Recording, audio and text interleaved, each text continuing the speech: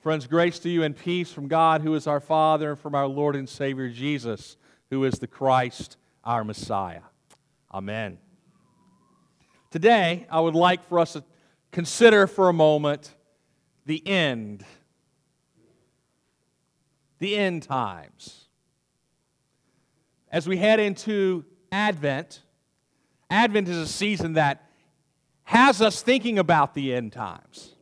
And as people of faith today, we are indeed people of the end times, living now in the meantime. How does our understanding of the end times shape how we live now in the meantime? There was a book, or a series of books, called the Left Behind series. Is anyone familiar with the Left Behind series? Many people read those, and they were meaningful for them in their life and their understanding of what they thought the end times would be like. It's particular theology that is not Lutheran. It is a particular theology that we don't espouse at all. The idea of rapture. But those books I found to be quite engaging. As a matter of fact, I had several friends who read them, and that kind of jump-started them thinking about their life of faith. I tell people to feel free to read them. Like all good fiction that's out there, it can be engaging. But to be mindful that that is not the way we generally think of the end times. What's interesting, though, is that in Scripture we have a particular brand or a particular genre of literature that shows up that can often portray the end times in such cataclysmic nature. In the Old Testament, we have the book of Daniel, which uses this genre of literature. In the New Testament, we have the book of Revelation, which uses this genre of literature. And then we also see it now, today, in the words of Jesus, and he uses this in the Gospel of Luke. And this genre of literature is called apocalypse. Apocalyptic. It means revelation. It means unveiling, if you will. And it is a unique genre of literature. What it does is this. It takes contemporary experience and it then with using fantastic language and creatures and other cataclysmic images, and it takes what they think the end times is going to be and they transport it to the now. And what they do by doing that is to give you, ideally, a sense of hope. And that is what Jesus is doing today. You see, apocalyptic genre as a particular narrative style, some people think it was an ancient forerunner of our current science fiction. Now, who's here heard of Star Wars? Who here bought Disney Plus just so you can watch The Mandalorian? I did. All right. The reality is, think about Star Wars. Think about all the great science fiction that you have. There is good and evil. There are fantastic stories and creatures. There are people that are involved, and ultimately the story is one of hope.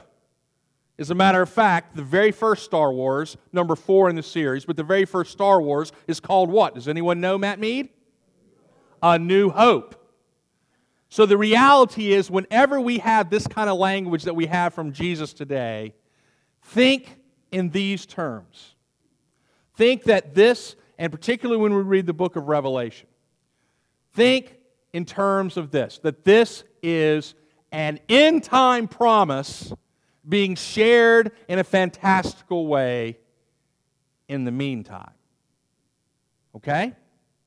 Okay? So let's look at our gospel lesson for a second. So we have Jesus and his disciples at the temple, right? And they are saying what? Wow, look at this beautiful stones. This is the most amazing place I've ever seen. And Jesus says this, As for these things that you see, the days will come when not one stone will be left upon another. All will be thrown down. Now, it's important to know this about Holy Scripture, as particularly the Gospel of Luke. It was written in, most scholars believe it was written between 75 and 85 AD.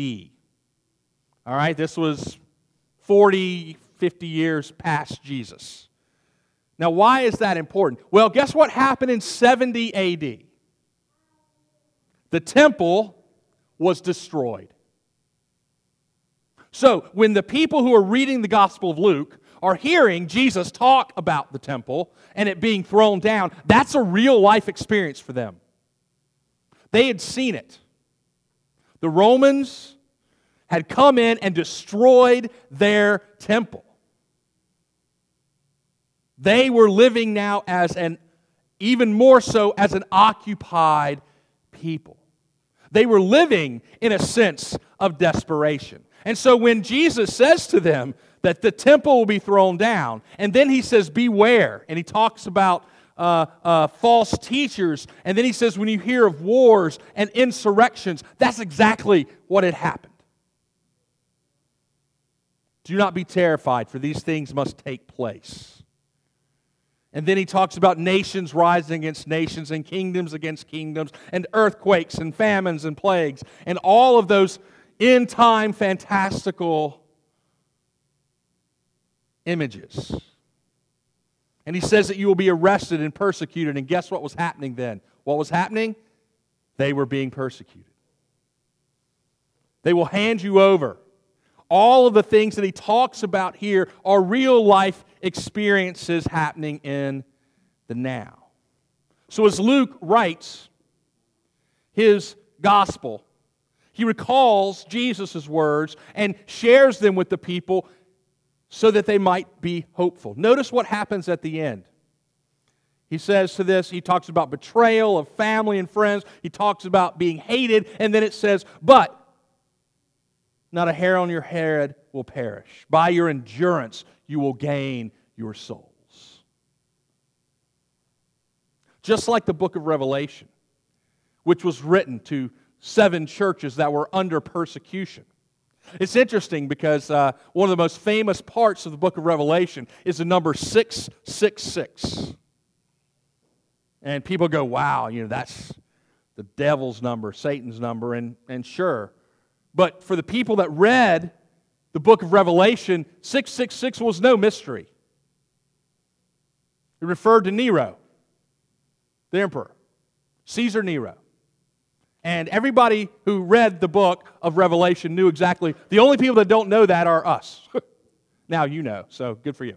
But the reality is, this isn't to be a mystery. It's to be very clear to the people who are reading that this is language that is helping us to understand that the experiences that we're going through right now in our lives are held in the amazing love, grace, mercy, and power of the Almighty God who wins in the end. That God's purposes triumph. So for us, as people living in the meantime, what might the end time promises mean?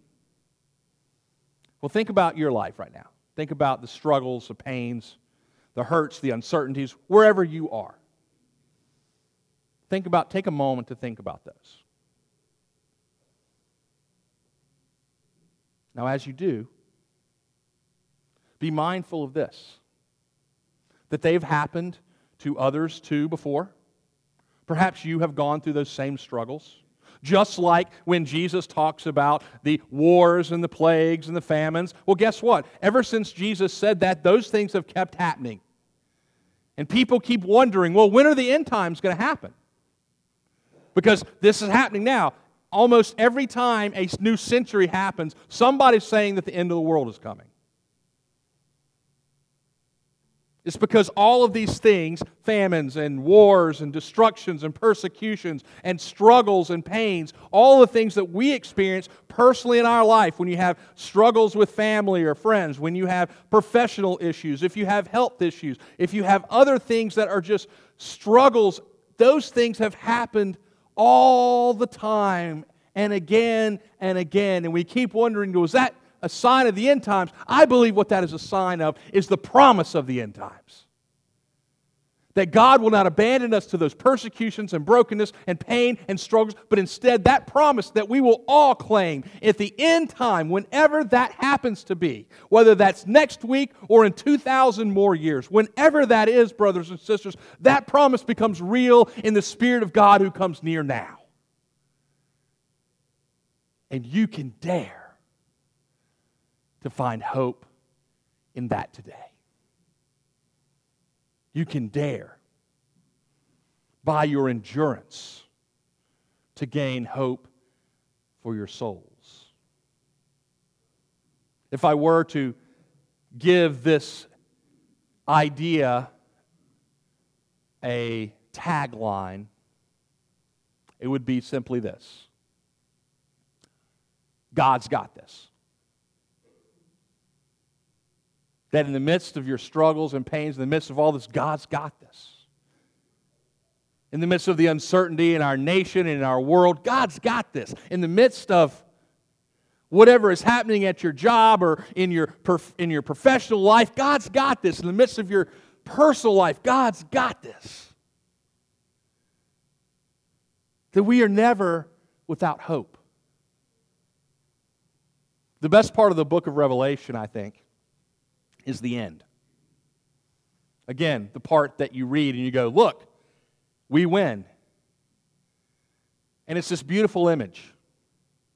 You see, the rapture theology that people espouse says that the world is blown up and that all of us are taken away to some other place. Well, that's not at all the biblical image that we get in Revelation. You know what we get? We get a redeemed earth. And then I saw the new heavens and the new earth come down.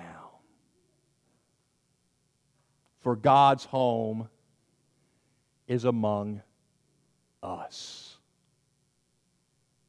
You see, in the end, we're not taken to God. In the end, God comes to us again. And that end time promise of the God who makes God's home with us is the God who makes His home with you today. In every way, live in that confidence because God's got this. In Jesus' name, amen.